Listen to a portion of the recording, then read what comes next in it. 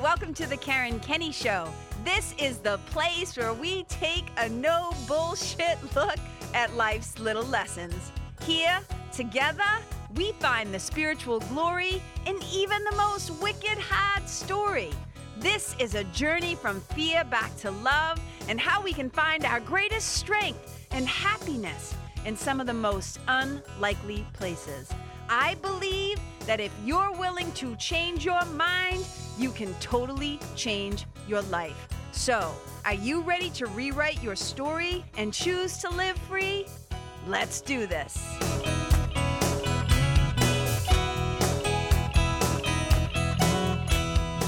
Hey, you guys, welcome to the Karen Kenny Show. I am so excited to be here today. Number one, because you guys, I just realized that yesterday was the 4-year anniversary of the Karen Kenny Show. I don't even know. I think I was on the treadmill. I just remember all of a sudden going to my sweetie, hey, I think today is my 4-year anniversary of the Karen Kenny Show. I'm so super duper excited. We are coming up, I think it's episode either 210 or 211. That's a shit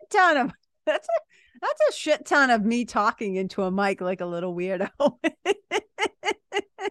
by myself up here in my office. So you guys, I just want to say thank you so much to every single one of you, every single person who's ever listened to this show. Thank you so much for giving it a shot. Even if you didn't stick around, thank you for giving me a little bit of your time and giving it a little taste, a little sip, as Linda Ty says, to see how it felt for you. Thank you to my loyal listeners who stick around and listen to all the episodes. I appreciate you so much. I mean, the reality of it is, I could just keep pumping these suckers out into the void because I'm just weird enough to do that. But it's so fulfilling and it makes my heart so happy to know that I'm sharing stuff from my heart and somehow it's landing in yours and that you're sticking around and you're continuing to listen.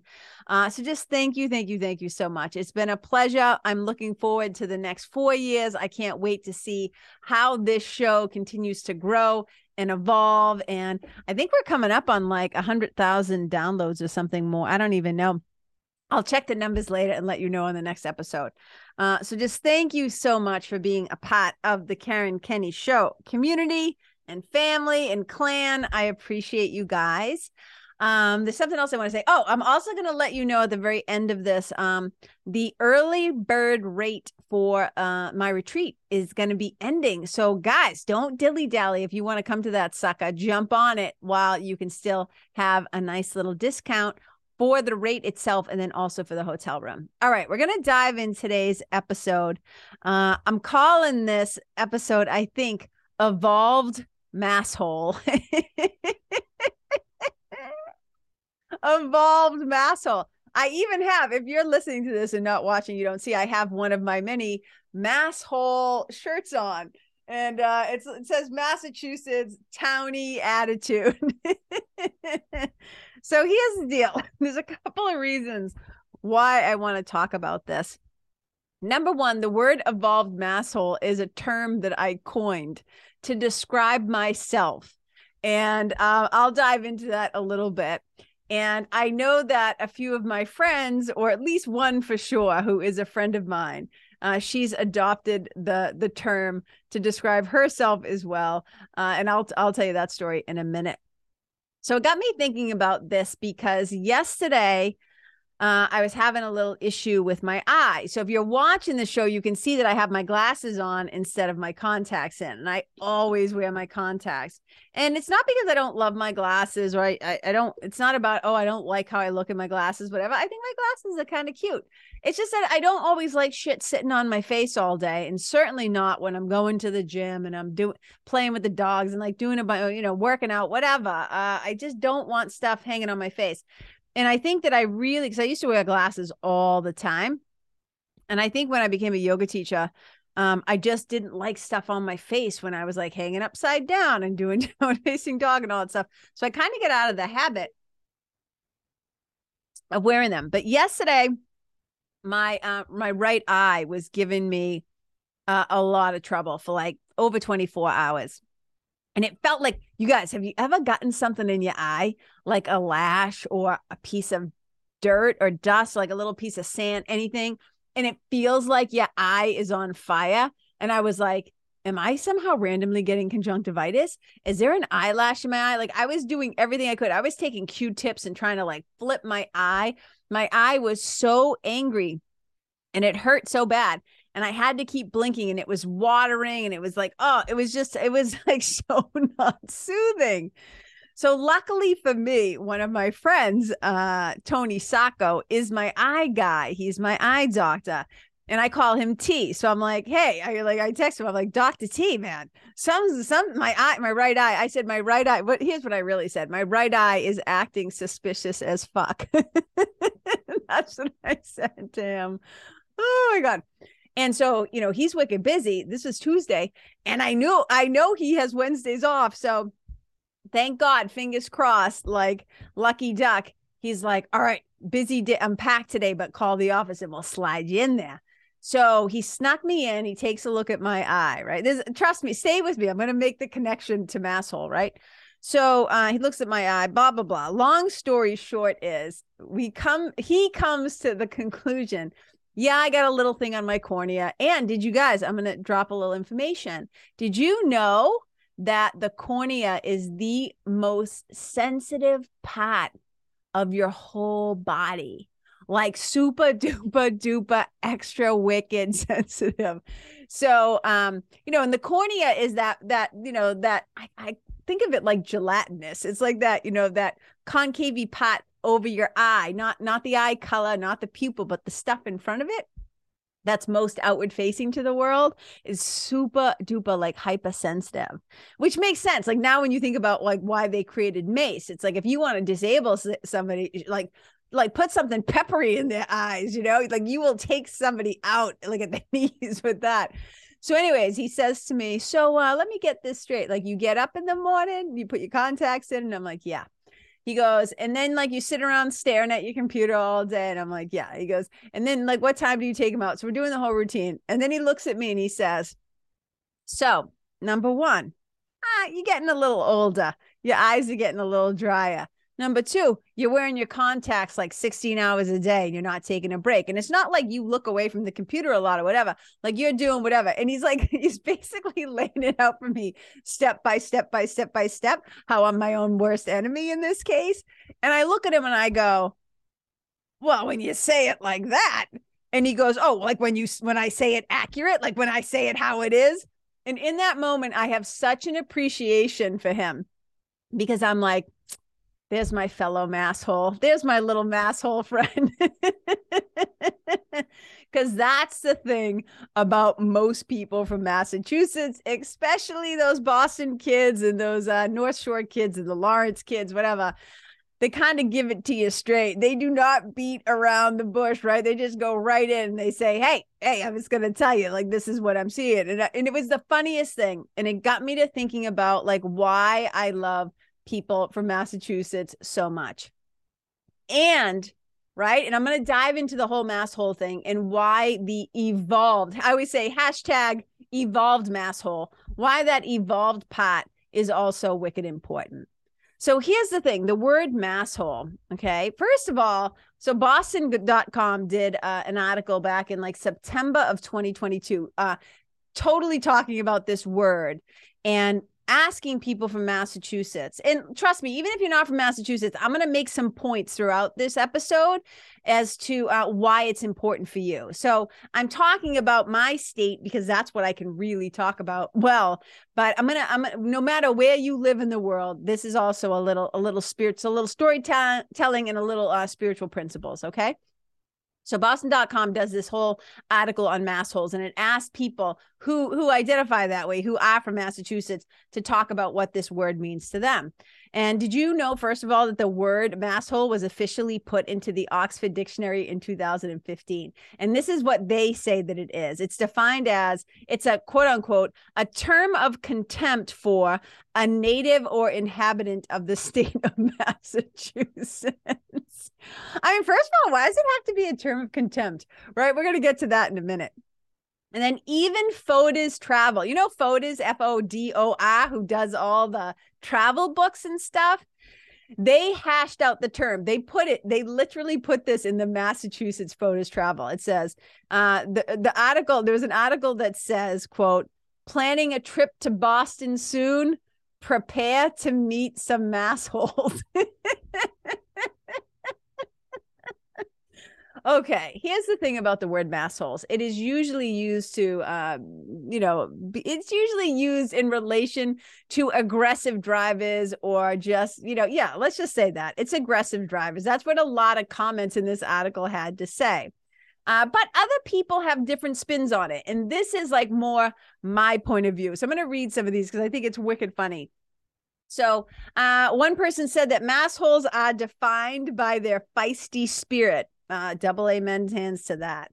One woman said this. She said, I'm legitimately proud of the tribe of born and raised Massachusetts crew, to be a part of a proud tribe of born and raised Massachusetts crew. I wear it like a badge of honor and courage, and I'm wicked proud of my accent. Yeah, me too, Elaine. Way to go. And we'll talk about the accent in a minute because it's all wrapped up into this whole larger theme. Somebody else said this. Massholes, they overreact to minor conflict with a middle finger and maybe an FU. a little flipping the bird, right?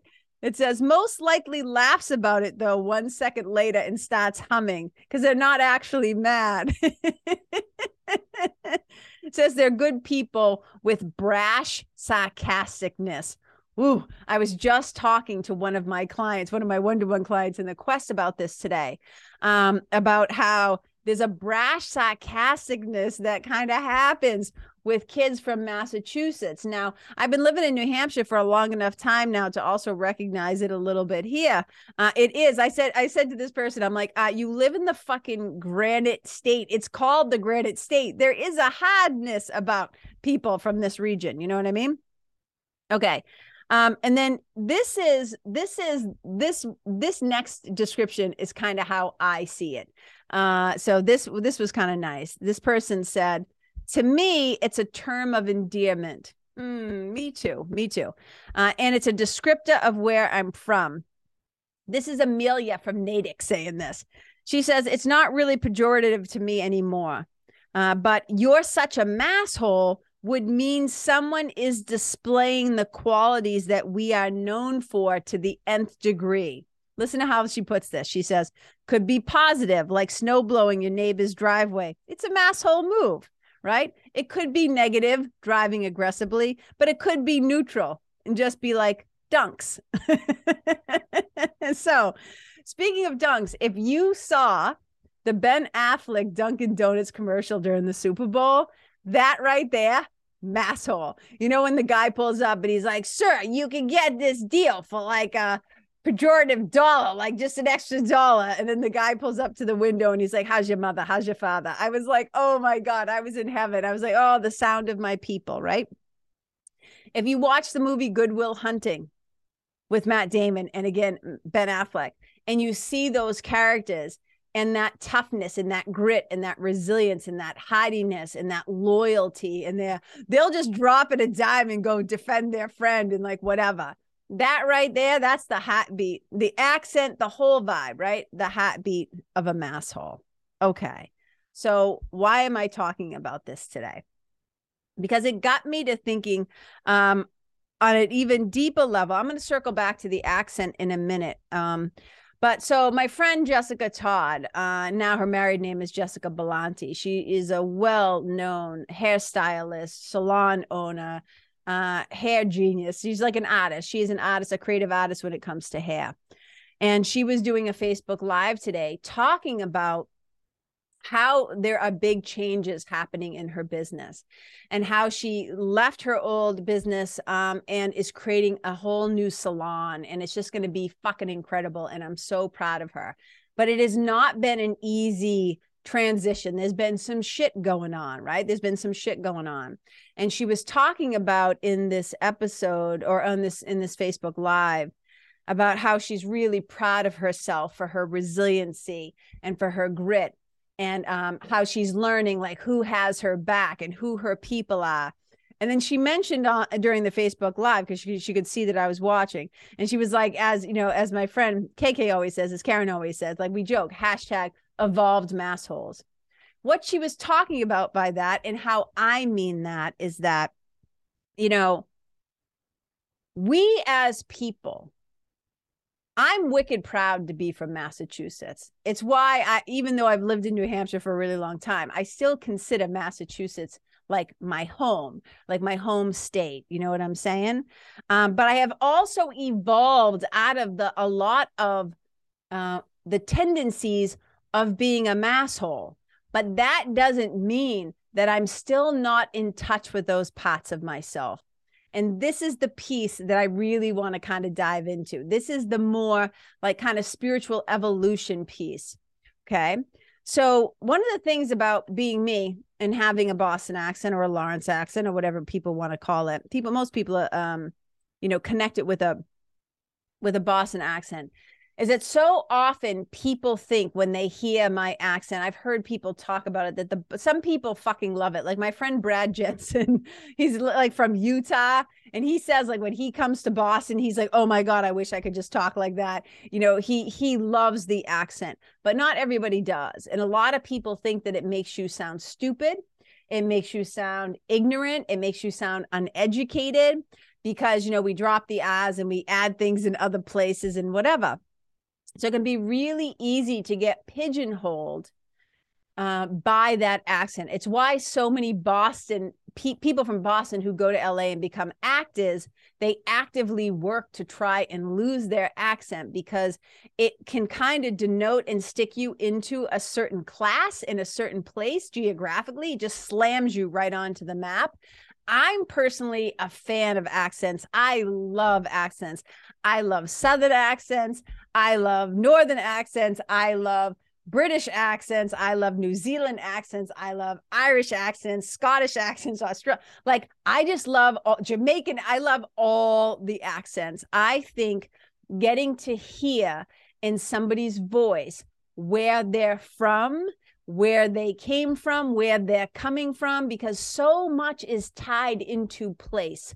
So much is tied into the places where we were raised and born and grew up and spent time.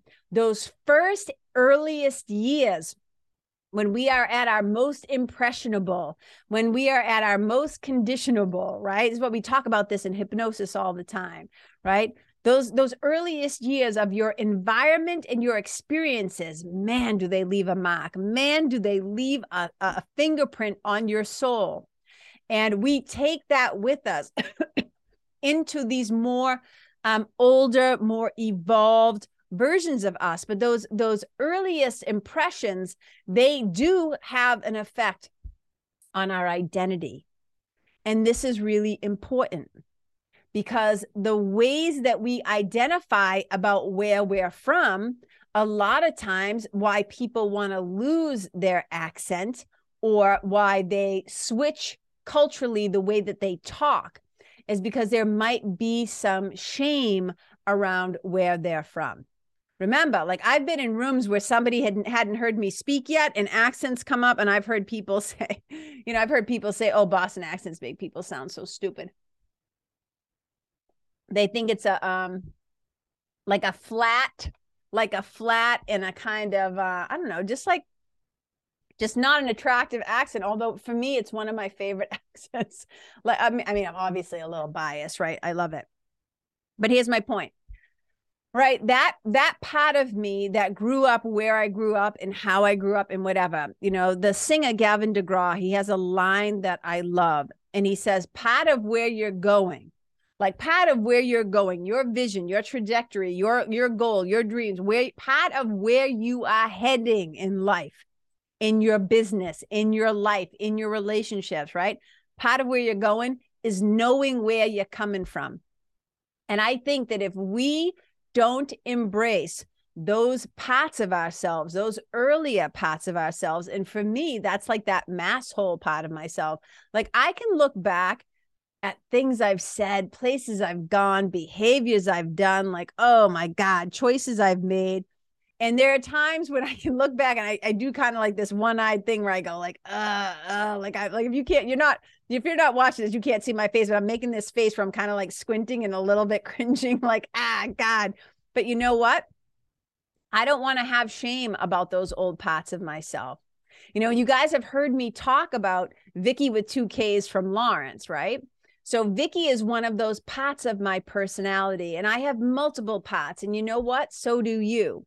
If you are not familiar with the work of Richard Schwartz, Internal Family Systems, IFS, I was talking about Vicky with 2Ks from Lawrence and this other part of me that I call the little bunny, and like different parts of me long before I even knew that there was a thing called internal family systems and parts work. But if you've ever said this line, there's a part of me that wants to this, and there's a part of me that wants to that, then you already have the basis of internal family systems, that we have these different parts of ourselves. And I'll never forget going to the funeral. I think you've heard me mention this before on another episode. When I went to the funeral one time of one of my junior high school teachers, Mr. Bruder. Mr. Bruder was a beloved teacher and a coach, a volleyball coach across the board. He just made a mark on a lot of kids' lives in Lawrence. And when we went to his funeral, it was so incredible. Not that he obviously had passed away, but what was incredible is the way the community came together. Because that's one thing I will tell you about Massholes. Masshole kids are like the most loyal people I have ever met in my life. So at Mr. Bruder's, funeral, it's just packed. It's packed with kids that I knew in grade school and grammar school, elementary school, junior high, high school, like college, right? You're just seeing everybody kind of come because he was a beloved teacher. And then I also got to see a shit ton of my teachers from when I was a kid. And one of the teachers there are several teachers that have had a huge impact on me. You've heard me talk about Miss Kay Lefebvre before. Game changer, life changer for me. But Sue Callahan was also another one of those teachers for me. And she was my English teacher in my, I don't know if it was my junior year or my senior year, but she was one of the first teachers. Like, part of the work that we did with her is she gave us, we had to get these big, like, remember those those not 3-ring binders, but those binders, those mead binders with the spiral thing, big fat suckers. So we had to get one of those. And all year long, she would make us, over the weekend or whatever, we would have to write a certain number of pages and then turn them in, and she would read them, and she would leave us little comments in the side. So it was one of my first really big journaling experiences, because up until that point, like, I started journaling when I was like 12 or so, right after my mother died.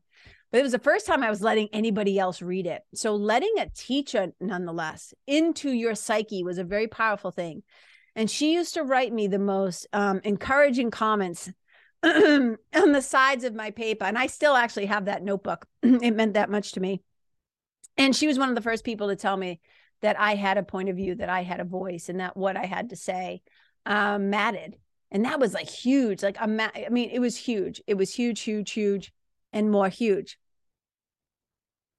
So I want to give her a little shout out here, because she was some teachers, man, they changed our lives.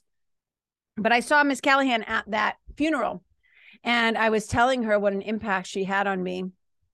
And I was telling her what I had been up to in that meantime, right? Like, how I'm a spiritual mentor and I'm doing all these things. And, we were kind of laughing. We shed a few tears. And she looked at me and she grabbed my hand and she said, "You can take the girl out of Lawrence, but you can't take the Lawrence out of the girl." And I was like, that's it exactly. This is what I'm talking about being an evolved masshole, is that if you have any shame about younger versions of you, old choices that you made, old parts of yourself that you would rather just kind of hide in the closet and push aside or whatever, here's the thing.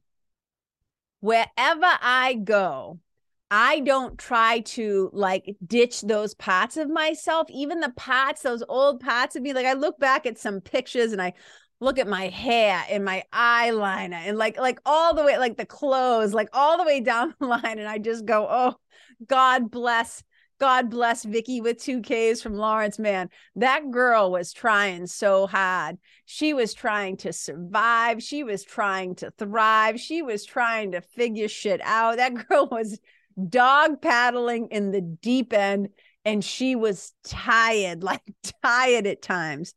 And, you know, it's interesting being a storyteller and being a writer, because one of the things that I discovered in writing my memoir, like whenever people would meet me and they'd say, oh, you're writing a book, you're writing a memoir, what's it about?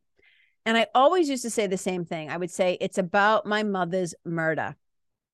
And it wasn't until many years later that I think it was at the time my writing coach, Sarah Lovett, she said to me in a very gentle and compassionate way, she's like, you know, you think your book is about your mother, but this is your story too.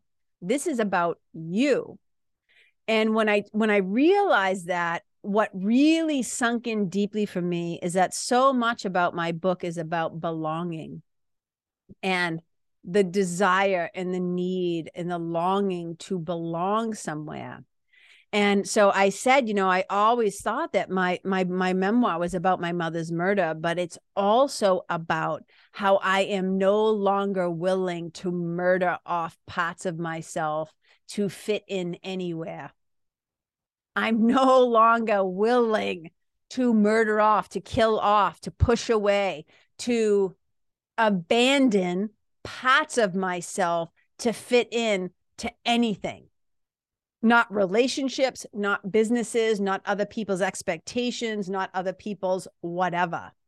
So I'm not cutting off parts of myself. I'm not hacking myself to pieces anymore. I'm not Cirque du Soleiling myself into some version, because all of that stuff, the people pleasing, the Cirque du Soleiling, the I'll just try to be whatever version of me you prefer so that you won't abandon me or reject me or leave me or stop loving me, or I'll get you to love me if I do this. Like, oh my fucking God. If you can relate to this, just take a moment. First of all, double amen hands, and then just take a moment. Seriously, just put a hand or two over your heart and take a big breath in, man. And let's really just kind of honor those earlier versions of ourselves that were doing the best that they knew how to do, that were really just trying to find a safe place in the world. They were really, really just trying to self-regulate and self-resource their nervous system. You know what I mean? Because that is the number one thing that your nervous system is asking is, am I safe? Am I safe? And if we don't feel like who we really are is welcome somewhere, we will hide, we will twist, we will contort, we will perform, we will pretend, we will protect, we will do whatever we got to do. So I'm just going to let that land for a moment. And the evolved part of me, that Masshole part of me, who also with her grit and her resiliency and her persistence and her strength and her courage and her sassiness and her fuck you-ness and her suck it in a bucketness, that part of me is also the part of me that kept me going, that sent me to the books, that sent me to the library, that had me raise my hand, that had me be willing to look stupid, to ask questions, to find my mentors, to find those books, to go on those spiritual pilgrimages, to become a yoga teacher. That part of me that was not willing to abandon myself and leave myself behind and give up on my dream, I'm still to this day learning how to dream big. I mean, I'm still working on really allowing myself to expand past the limitations of my childhood, the limitations of how and where I grew up. Like, I'm still like learning to expand my mind about what's possible for me, and allowing myself to go, yeah, it's okay that you dream about having a best-selling book someday. Yeah, it's okay. Why not you? Why not you? You know, why not allow yourself to dream about having, you know, your book made into a movie? Like, why not? And when I look back, I was just telling a friend the other day, I said, you know, I have no doubt that the reason why, no matter how it came about, the reason why that I got to meet Oprah, why I was able to go and have that experience, is because I had thinking about it. I've been thinking about it and dreaming about it since 1986 when she first went on the air. And I was a weird little kid in Lawrence, Mass. And I just thought, oh my God, who is this person? And I thought she has this show. And then she started this book club and then this Super Soul, like all this stuff. And I was just like, oh my God, oh my God, oh my God. Right now, I don't know if I'll ever be on Super Soul Sunday. Like I still hold that dream and that vision that somehow, some way, my book, when it comes out, will land in her sphere of energy or influence. And she'll think it's good or so. I don't know, because this is me evolving out of the limitations and the constructs of what's possible for a kid from Lawrence, what's possible for this little masshole. But this little masshole has fucking evolved and she's done some work. She's also had a blast along the way, but I've been knocked on my ass 1,000 times and I've been left like bruised and bloody and bleeding. You know what I'm saying? And it's that mass-holy part of me that has also helped me to get to my hands and knees, to find a fucking railing or a buddy or an arm or somebody to like help me get back up. Because that's one of the things that I'll say. We are, if not anything, tough little motherfuckers. That is, Masshole kids, if you're listening, shout out from my heart to yours, right? So we're not going down, most of us, without a fight. So here's the thing. No more shaming these earlier versions of us. The work is to do the work, to evolve. But we don't abandon those younger versions. I always say, like, when I step on a stage, I bring forward all parts of myself. I bring forward 2-year-old me, 4-year-old me, 8-year-old me, right? Tomboy me. I bring all the parts of myself, 14-year-old me, 12-year-old me who just lost her mother, right? 21-year-old me, right? The part of me that used to drink and do drugs and smoke cigarettes. In fact, I was telling somebody about smoking cigarettes today. I was laughing my ass off. Part of me that used to do all the stuff, right? The part of me that started like loved to read books and discovered A Course in Miracles and discovered yoga and just like all the stuff, all those parts of me, the part of me that used to do stupid shit. You guys, I could tell you so many stories. Oh my God. Here's a story. One of the things that I used to do with my friends in high school, when I used to get shit-faced every weekend, but never to the point. Here's the one good thing I will say about my drinking days is that I drank and I had a good time, but I never did passed out drunk. I did a lot of drugs too, but I never got to the point where I was like sloppy, falling down, puking all over myself. But man, did I do a lot of substances. And I got lucky. I'm not lying. I'm crossing my fingers. I'm just saying, like, double amen hands. I got lucky a few times with the amount of drugs that I did, that I didn't end up in a bad place or dead. But here's the thing. One of the things we used to do is literally, we would call it, quote unquote, there was a name for it, doing the garbage. So we would get really drunk, take some mescaline, do all this stuff. And then we would go out into the community and we would walk around Lawrence in the middle of the night. We would literally walk up and over people's cars. We had like no respect, like no awareness. So you basically had kids raising kids. We were just like teenagers, stupid teenagers raising each other, because a lot of hands-off parenting back in the day, right? We would just be out in the streets, wandering around, smoking cigarettes, getting high, doing whatever we were doing, going to Riley's roast beef to get a large sauce mayo, right, on an onion roll. Jesus Christ, back in the day, all the stuff I used to eat and do. But here's the thing. We'd be walking up and over like the trunks of their cars, their back windshield, the roof of their cars, down the front. We just didn't care. Then we would go and we would like throw snow in like mailbox, like stupid, not cool stuff. Then we would go to the liquor store, right? After the liquor store was closed, right? Usually before the liquor store was closed, if we wanted somebody to buy us booze. We would go to the Packy and we'd stand outside of the Packy and we'd be like, hey, we'll give you like $5, $10 if you buy us a 6-pack or what wine coolers, whatever, some Boone's Farm, some Mad Dogs, whatever we were, Bud Lights, whatever we were drinking, right? But then on the nights when we were just bored, we would go to the liquor store and I would get in the dumpster and I would take all the cardboard that poor bastard who owned the liquor store or the employees had spent putting it away. And I would just get in there and I would huck it all out. And my friends would stand outside like cheering me on. And we would just make a fucking mess. a mess. And we thought it was funny as shit. Okay.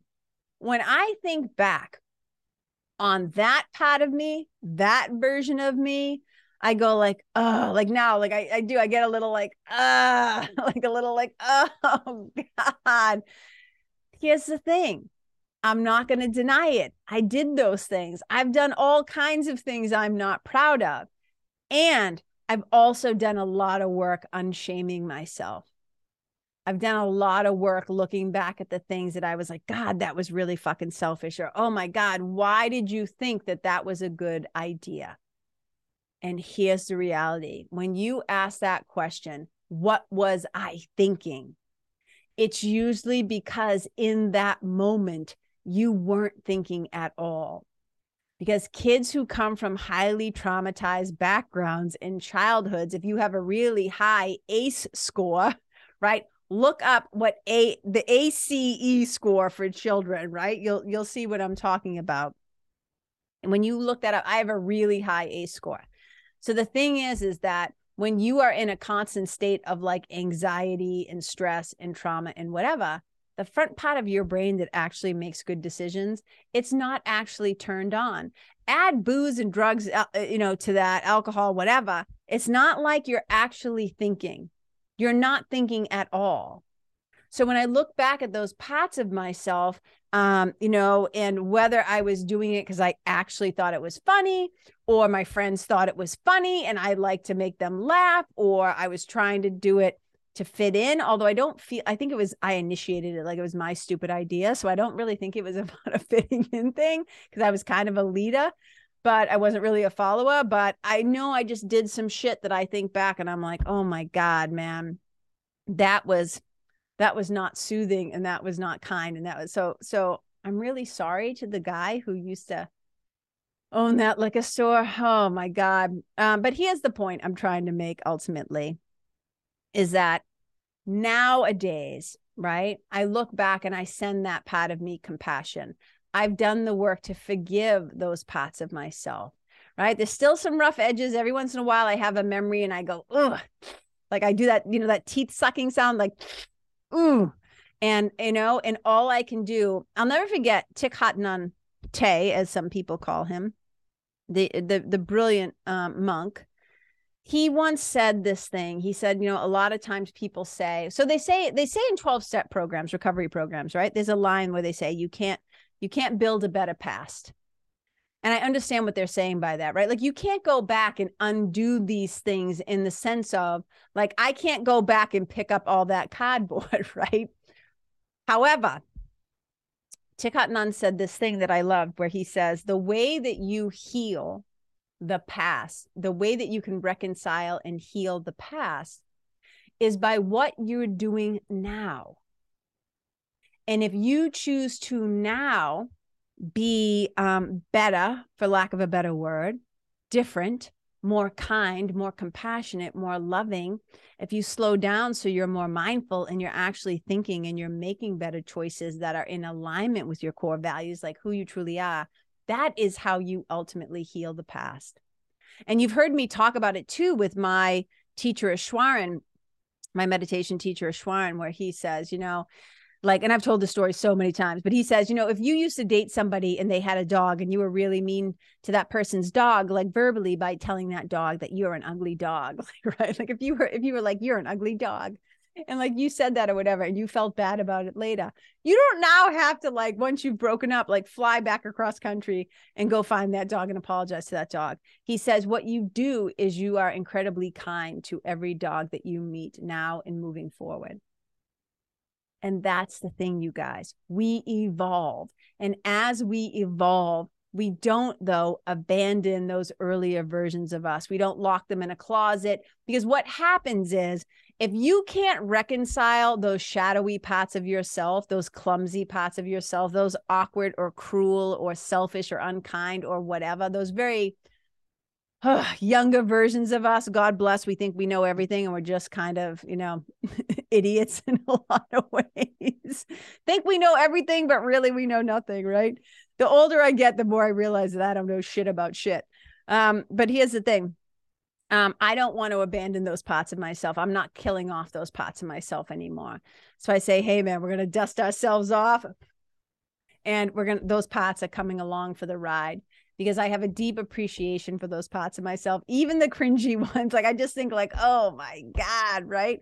And I'm like, all right, still have a little work to do if I'm still feeling that, that physical response or whatever. But here's the thing. When we evolve, right? When we start to evolve, it doesn't mean that we give up our place of origin, right? Meaning like you can move away. I've moved away, but I'm still a masshole. I'm just hashtag a little more evolved.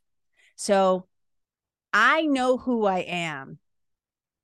I know where I come from, and I know to whom I belong. And I'm taking all of that towards where I'm going. And I still don't know in a lot of ways, like, where am I going? I don't know, man. There's always a fucking surprise around the next corner. Because as Oprah said so beautifully, she says, God dreams a dream bigger for me than I could ever dream for myself. And I believe that too. I might have some ideas. I might have some thoughts. I might have some little dreams. But whatever is in store, I think in so many ways is so much more grand and glorious and surprising than I could ever imagine. That there is stuff afoot. There is stuff at work. And we are part of the evolution, not only our own personal evolution, you guys, but the evolution of this world. And the evolution part of the work is wicked important, because there's nothing wrong with being a masshole. And right, I wanted to explore what it meant to expand my mind and expand my heart and learn new things and go to different places and see how other people live. I mean, one of the greatest things I ever did for myself was be an East Coast kid on the West Coast. And I think West Coast kids should come east. And I think North kids should go south, and South kids should go north, and that we experience the world. And, some kids, I mean, I used to laugh like at BU was like culture shock for me. I'm not going to lie. Being at Boston University, I was like, where did all these rich kids come from? Like, I was just, I'm not kidding. I was just amazed. Like, I was a kid from Lawrence, Mass, going to BU, still in some ways shocked that I got in. And my friend Dana Wusu and I, Boo Boo, we used to laugh and say, man, we just used to kind of look around and be like, are they going to realize they let us in? Like, we were waiting to be kicked out at any minute. We're like, oh man, do they know that we're here? Like, how did we get in here? And so, but part of it was, realizing like, okay, here I am. I'm in this school with a bunch of people from a lot of different countries and places and personalities, and like, eating different food and teaching me about, all kinds of stuff. And it was just like, whoa. And then right after college, then I went and worked at the Hyatt Regency in Cambridge. I was the concierge at the Hyatt Regency in Cambridge, right on the river. That awesome building that kind of looks like a Mayan kind of step building, right? And I met people from all over the world, international travelers, famous people, famous athletes. Like, it was just like my eyes just got opened up to what was possible. And I'm going to be talking about that in my next episode. I'm going to be talking about possibility. And so being able to go to California and just see the vibe there and meet the people there, and just the attitude and the openness, and like, man, you want to talk about like doing some work on a DNA cellular level and just going like, what the fuck? Like, it was like, what is happening? That was me the whole time in California. Like, what the fuck is happening right now? But in such a good way. And I experienced so much magic and so much miracle stuff in California. It was incredible. So one of the best times of my life. So here's what I'm trying to say, you guys. We all get to evolve. And here's the thing. There will be people from your place of origin, and I talked about this, I think, last week or 2 weeks ago, who are not always going to be psyched about your growth, who are not always going to support this newly evolved part of you, because sometimes there's a fear that they think you're going to abandon them and leave them behind. But sometimes we do have to leave behind certain mindsets. We do have to leave behind old ways of being that no longer are in alignment for us. It's not true for us anymore. It's not genuine. It's not right. It doesn't feel right. It doesn't mean that we kick people to the curb or friendships to the curb, but sometimes that's a natural evolution too. And those things in those relationships, those friendships or whatever, will naturally and organically start to fall away. Not because you're better than anybody, but because you're different now. And that's another thing to keep in mind. I see it a lot when people start a spiritual journey and they kind of get a little uppity about like, well, they don't. And I said, hey, look, I want to point something out and make it wicked clear. They haven't changed. They're still that friend, that person that you've been hanging out with for years. You've changed. So we're not going to sit here with contempt and look down on them in judgment. You're going to own the fact that maybe you've changed and you've outgrown the situation, but we don't have to shit on them. You know what I mean? You don't have to say like, hey, whatever. So this is the thing, right? Whatever your version of Masshole is, I'm sure different states, like the Mainers are called maniacs. I don't know what other people are called, right? But if you have some version of this, I want you to know, like, let's embrace those younger parts of ourselves because they were doing the best they could. They were trying to get us to the next place. And man, if you're alive and you can hear the sound of my voice, we made it. We made it. Let's celebrate that and let's have some gratitude for that. And we get to bring all those different parts of yourself along the way. And I always say, I give Vicky with 2Ks a job. I'm not trying to kill her. I love her, man. That girl, that part of me, man, has she hustled on my behalf? Has she gone to war in a lot of ways on my behalf? And so, she's the part of me that you want. And as a friend of mine once said to me, he says, you're a tender cut of tough. He's like, you might be one of the most compassionate and loving people that I know. And he said, but I still want you on my side in a rock fight. And that's the evolved #evolved part of me. So I want to end this episode with a final description that somebody said in this Boston.com article, because I thought it was hysterical. And this one guy said, my friend, Boston Mike. So this is what he calls his friend, Boston Mike. My friend, Boston Mike. He always has something to say or a pizza slice to throw at a Yankees game. Or he's always got something smart to say. But he is the best friend you could hope to have. He helps you shovel snow, or he'll put a toaster on the ground to save you a parking spot. He says, except for his massive Masshole ways, even then, he's okay most days. He's okay most days. And this is what I'm saying, you guys, right? So embrace those younger parts of yourself. Don't kill off parts of yourself. We can adapt, we can transform, we can grow, we can expand, we can change. But let's honor all those younger versions of us, those earlier versions of us that got us to where we are now. We don't have to shame. So much of this work that I do is helping people to unshame. Is like I always say, I use hypnosis to dehypnotize people from those old stories, those old patterns, those old habits, those old identities and beliefs, so we can step into more empowering ways of living and being and thinking and speaking. We do a lot of that unshaming work where we look back and we say, no, I'm not going to shame those parts of myself anymore. And I'm not going to use spirituality, and I'm not going to use like personal development stuff to shit on myself and to think I'm a fucking like project that needs to be fixed, because you're not broken. We're all in the process of evolution. And sometimes we take a pause, and sometimes we take a step back, and sometimes, man, we do a high jump and we surprise even ourselves.